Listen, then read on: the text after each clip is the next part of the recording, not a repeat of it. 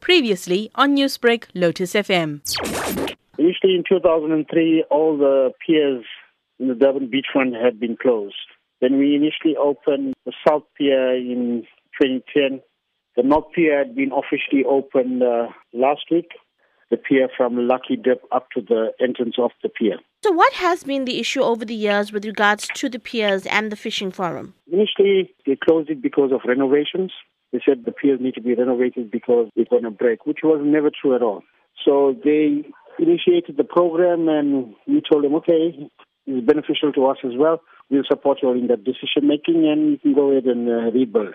They started to rebuild, but it was never rebuilt for the fishermen because from where the fish used to bite or eat, the guys used to catch from, these guys initially had taken bricks and rocks and thrown over there, so they made the fishing area very difficult for the poorest of the poor to fish on it.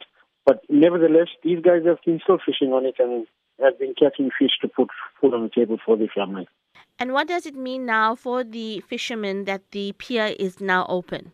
Now it means that the guys can go fish, catch fish for their family, like they used to do in the past, support their families, put food on the table, and no one would stop them from doing that.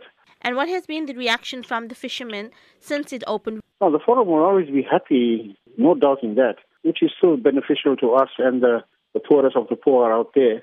And these guys need to put food on the table for their families. I'm saying we are a country that needs to really look at and support these fishermen in their decision-making. These guys need to survive. They are not stealing. They are not harassing anybody. They're not interfering, so they should leave them to fish over there. And just make them put food for their families on the table. Newsbreak, Lotus FM, powered by SABC News.